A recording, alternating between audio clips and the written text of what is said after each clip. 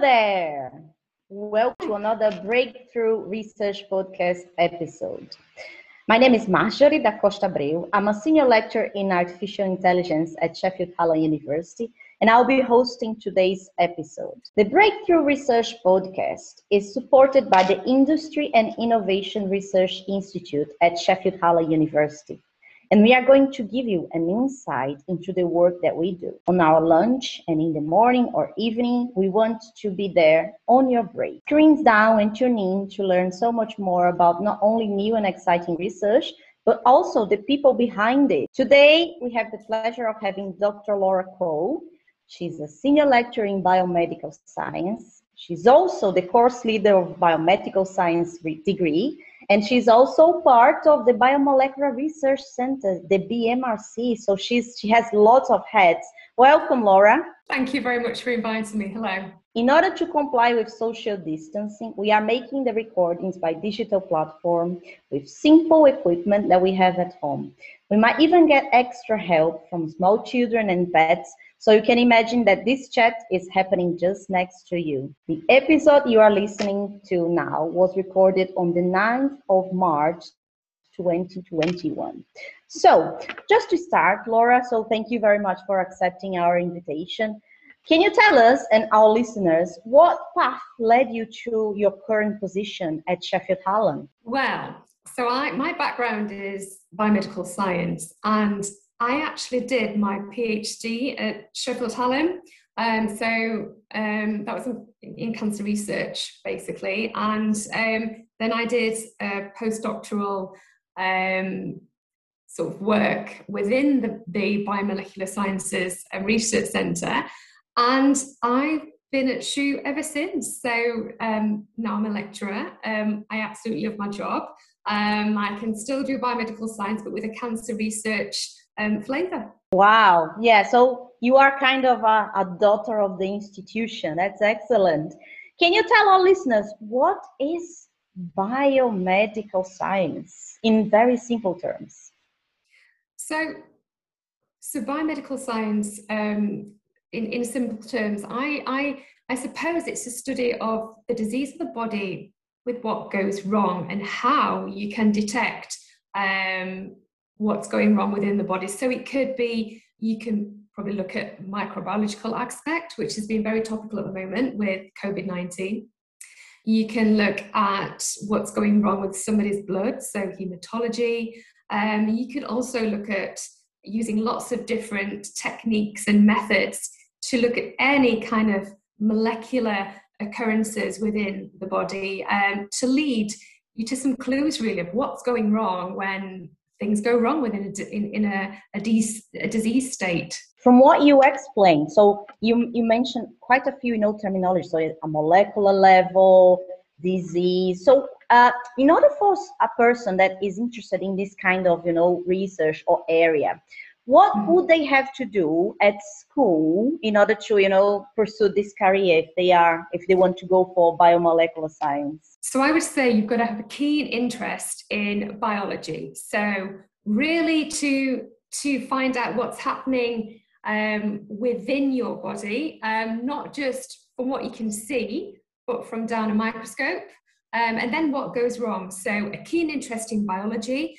I would say an interest in chemistry does help, but it's not essential. We teach you everything you need to know from a chemistry aspect to kind of fit in with biomedical science. So it's really keen interest in the biological sciences is all that you need, really, and then an interest in what happens when it goes wrong. And I guess curiosity, isn't it, to find out, because if we have something going on, we have to investigate, isn't it? So you mentioned that you work with cancer. Can you expand about that? Can you tell us a bit more about your research? So currently I'm actually looking at ocular disease. Ocular disease is anything to do with the eye. So I have a collaboration with Dr. Karen Sisley at the University of Sheffield. They look at eye cancer, so cancer that happens within human eyes. It's actually extremely rare, but it's a really interesting disease, but it's something, because it's rare, that we're really keen to find out more about how it happens and any new treatments? Are there anything that we can focus on? And also, I look at, also to do with the eye, is something called age-related macular degeneration. So people might have heard of that. It's one of the things that they look for when you go to the opticians, when you have an eye test. Again, that can be a very harrowing disorder that can lead to loss of sight too. Wow, very cool. So you are basically going towards, becoming a very key name into, ocular analysis, like eye treatment and everything, isn't it? Hopefully, it's a huge interest to me, and it's nice to have an external collaboration as well. So with the University of Sheffield, and we also work with the Trinity College Dublin in Ireland. So it's nice not only to work with people within South Yorkshire, but to extend internationally as well. But yes, it's very interesting, and it's something that I'm kind of really sort of starting to work my way up. I have a PhD student working on age-related macular degeneration, so he's doing lots of research at the moment, so it's really exciting. Can you tell our listeners how you came up with this research area? Because we know as I'm also a researcher, we try to, look for questions that are open that need answering. So from your, at the end of your PhD to the position that you are now, can you tell us roughly how it works? How did you find out this research question? And how did you engage with your collaborators? And then how did you manage to get funding and everything to do your research? So there's so much that you can look into, both with cancer research and with age-related disorders. And like you've quite rightly said, you have to have a research question. So I'm interested in early screening and detection. One of the most I would say most popular questions I always get asked is, when will we have a cure for cancer? When we'll have a cure for this disease? And I think right now, what's really important is early detection techniques. So I would say throughout my research career, I've been working on certain sort of biological pathways and molecules like proteins and fats within the body, to try and work out if there's anything that any key changes that we can lead and observe, and use that information to look for early screening detection, rather than just looking for that huge cure, because it's little baby steps in science working towards the next step, and what's the next step after that. So for me, it's focusing on early detection, to try and then do something about it. Yeah, it's very interesting what you just said, during the pandemic, like most scientists, they were, asked a lot to the question that you mentioned, where is the cure for, COVID-19, and when we will get a vaccine. But, doing research, as you said, is very costly and very timely consuming, isn't it? So we need to be active, looking for funding, looking for, the patients to be, to take part in trials and so on and so forth. So it's not something that is slow. And can you tell us, since you mentioned that you work with cancer, a specific kind of cancer, how do you deal with, misinformation regarding medical, treatments and this area of the medical, science in general? I think this is really difficult because you have to manage people's expectations, not only from a scientist's point of view, but also from a patient information point of view as well. I've worked on projects in the past where we can speak to patients and try to answer their questions and listen to what they would like out of our research, and that's really, really important as well. So it's kind of taking what we know and then setting realistic goals and managing everybody's expectations, not only from a project's point of view. Each project, it's a little step to the next key thing, and then the next project will be another key step, and hopefully that's the way that you build on science. And then again, it's realistically managing patient expectations and answering their questions as best we can with the knowledge that we have. Yeah, I couldn't agree more. Can you tell our listeners now how is the life of someone who works with biomedical science? How is the lab like? Do you work in a hospital? How is this? Okay, so I chose the research route rather than the pathology NHS route. So within the course that I teach, students either go down the NHS route and work in a lab for laboratory analysis of patient samples. But I wanted to find out a little bit more of how we can kind of progress the research area and find out new things. And it just depends what you're interested in, really. So I would say, so I don't work in the NHS. I work in a busy research lab, and I also balance that with teaching as well, which is fantastic because whatever I learn, anything new that we find out within our research, then we can pass on in terms of research-informed teaching, which keeps the course current, it keeps our students interested, and it helps to put everything in a real live context, which I think sometimes that's quite hard to do with science because a lot of people are like, I don't understand that. So we try to really sort of engage our students, and any dissemination, anything we do to try and engage people, to show that we are active researchers, we love what we do, and then we try and pass that on to our teaching as well. So you sound very passionate about the area that work. That's excellent. And I'm sure, any of our listeners that might be interested in this degree specifically, the biomedical science, they will find, the fact that you are using teaching, research-based teaching, that's excellent. Now, let's try to find out a bit more about you. So can you tell us who inspired you to, do a biomedical science degree? Again, I think going back to what we talked about earlier, it's that curiosity about what on earth is going on in our body. We can't see it. We don't know what happens and how things happen without doing further analysis, looking under a microscope, taking patient samples.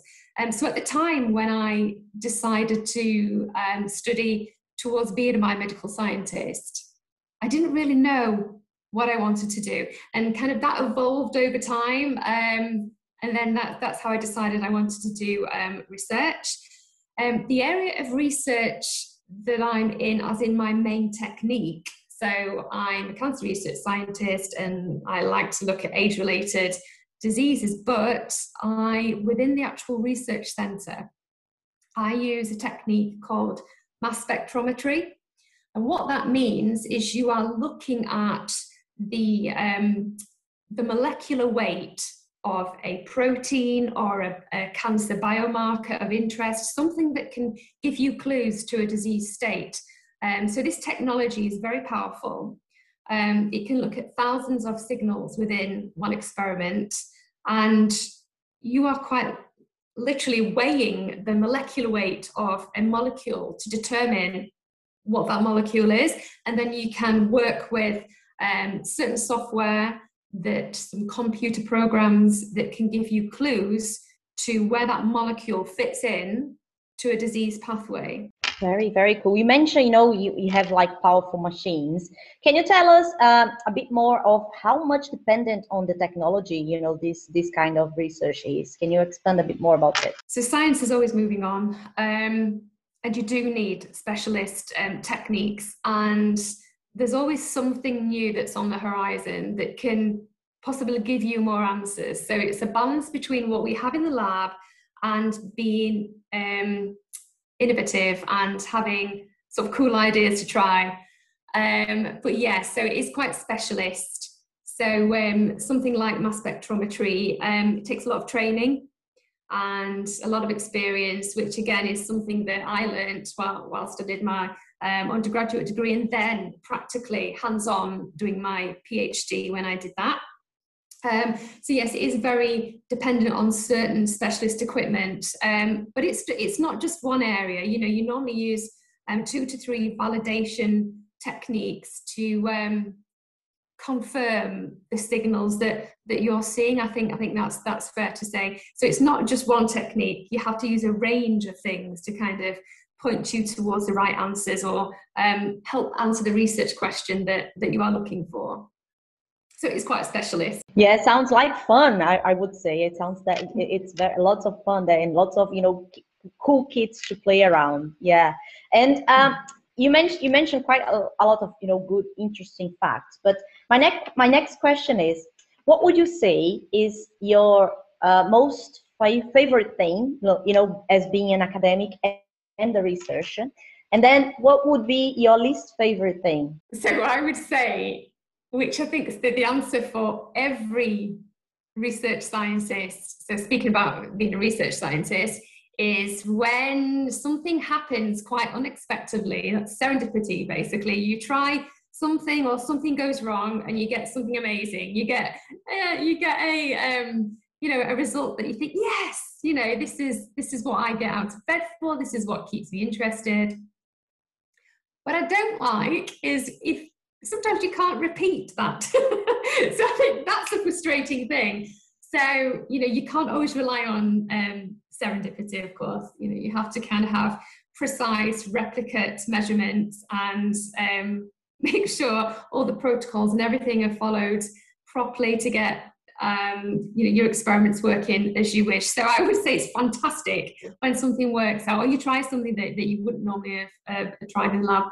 But it's frustrating when you try and repeat it again. So it's kind of like a bittersweet scenario there, isn't it? Yes, and it sounds like you have to be, paying attention all the time. Otherwise, you might miss, the very, striking point of discovery, the eureka moment. Right. So, my next question is more related to your, personal ambitions. So, where do you see yourself, in the future? What kind of ambitions do you have for your career path? To be honest, I think my love of science won't ever change. I love what I do. I think for me, what I've achieved now, I love my job. So that's an achievement in itself. I think it's really important to be happy in your work. And I think it kind of shows if you are, your enthusiasm and so on. And hopefully I can pass that on to others. So I would just like to continue growing my area of ocular disease. I suppose the more that you work in a certain area, then, it kind of it inspires others, hopefully. So really to kind of grow my research group and enthusiasm about ocular disease at Sheffield Hallam University, obtain more collaborators, whether that be within the UK and internationally, and just kind of progress my research area in that sense.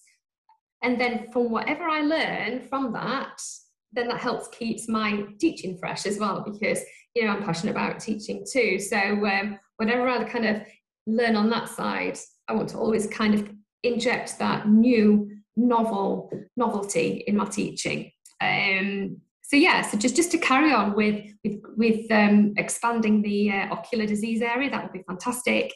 And just keeping my students engaged. I think that is the main challenge in keeping people interested about science. Indeed, and just getting, the next question is very much related to your last part of your answer.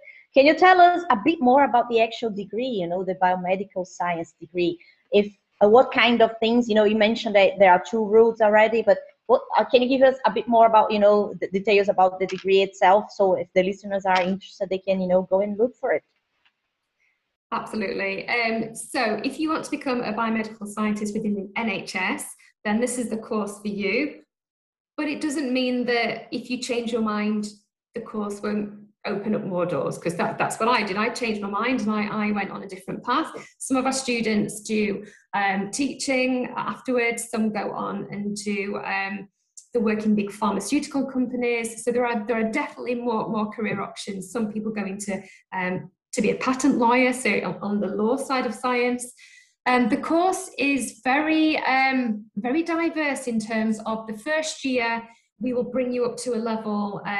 All of our students come from slightly different backgrounds, whether it be degree, A-level entry or access course, or through other means, BTEC and so on. So we learn a lot about the body. We instill our students in the first year with a lot of transferable skills they can take forward into the other years of the degree. The second year is a bit like the diseased year, what goes wrong with the body, and we go into a lot more detail of what happens when things go wrong. In the final year, they have two big core modules, cell pathology modules, so what happens when your cells become diseased and things go wrong in that way, medical infection and so on, and also blood sciences, looking at hematological pathology. Then the students have the opportunity to do a fantastic 6-week research project where they get guidance from us, but by then you've got all these skills that students are itching to use within the lab. So they kind of have 6 weeks research project, which students love. And then some people transfer to medicine, and some people then do research or biomedical science in the NHS. I think it's just such a broad degree, really. You know, you can go on and do many, many different things. Yeah, sounds like if you want to work with, medical science, I think that's the one to go, definitely. Very cool. So we are getting towards the end of our chat, which, I'm sure you found it very interesting, as I did, being from someone that doesn't really work with biomed. I did some, imaging processing, medical imaging, but it's nothing even close to what the cool things that you do. But can you tell us, Laura, what do you do when you're not working? Well, you can see my clock behind me there, look. So I have 2 dogs. I've got 2 Labradors. I love walking my dogs. I like going and taking them for a run. So because all the gyms have been closed in COVID, so that's what I've been doing, getting some fresh air. So yeah, to be honest, I like cooking, and I've done lots of cooking since I've been off. Anything Asian inspired, anything with chili. I like spicy food. So I like cooking, taking my dogs for a walk. Getting some fresh air, trying to keep fit. And that's kind of relaxing. I think that's my form of relaxation. Yeah, I don't really like the cooking bit, but yeah, everything else sounds very cool, and we all love dogs, so yeah, I'm glad you have two cuties to keep you company. Excellent. Right. So the very last question is, you mentioned a bit about the degree, which is excellent, but can you tell us like all the opportunities, like how, if people got interested, they are in school, what they should do to get in touch, or if they want if they are a company and they want to collaborate, or if they want to do a PhD maybe in this area. Can you give us a broader, where to find us explanation to whoever wants to get in touch? Yeah, so I think if biomedical science is something that you are thinking of doing, again, I mentioned it's such a broad degree, so you can change your mind within your time with us at Sheffield Hallam University. Come to our open days. Our open days are online at the moment, but soon, hopefully, we'll have more freedom. So please come to our open days. So any opportunity really to find out a bit more, look on our website. I get a lot of emails as well, so I'm quite happy to answer emails about the course. If you want to do PhD study, we do something as well called an integrated master's. So when you are with us and you want to carry on, some students do another year, so that will give you a little bit of more research experience. You have a 12-week sort of stint in the lab where you can go off and try different experiments and have a little bit more independence in that sense. I'm not saying it's necessary to do if you want to do a PhD, but sometimes it does help because PhDs are very competitive, as you probably know. So I think essentially come to an open day. Whilst you are here, ask us about career advice, and we've got a wealth of experience between us all on the teaching team in the biomedical science degree, and we can give you as much advice as you wish, really. With so many diverse careers that that you can embark on with this particular degree. It's accredited by the Institute of Biomedical Science too. So hopefully you'll join us. Yeah, I hope so. So yeah, I think we reached the end of our chat. That's very interesting. So I'm very, pleased to hear that we have someone so passionate, working towards the cure or the treatment at least eye cancer. Let's call it for the the general population. But yeah, thank you, Laura. So we hope you enjoyed our Break Time podcast. Thank you, Laura, again for joining us. No problem. Thank you very much. See you next time, where we'll be meeting with another of our researchers. So screens down and tune in. You won't want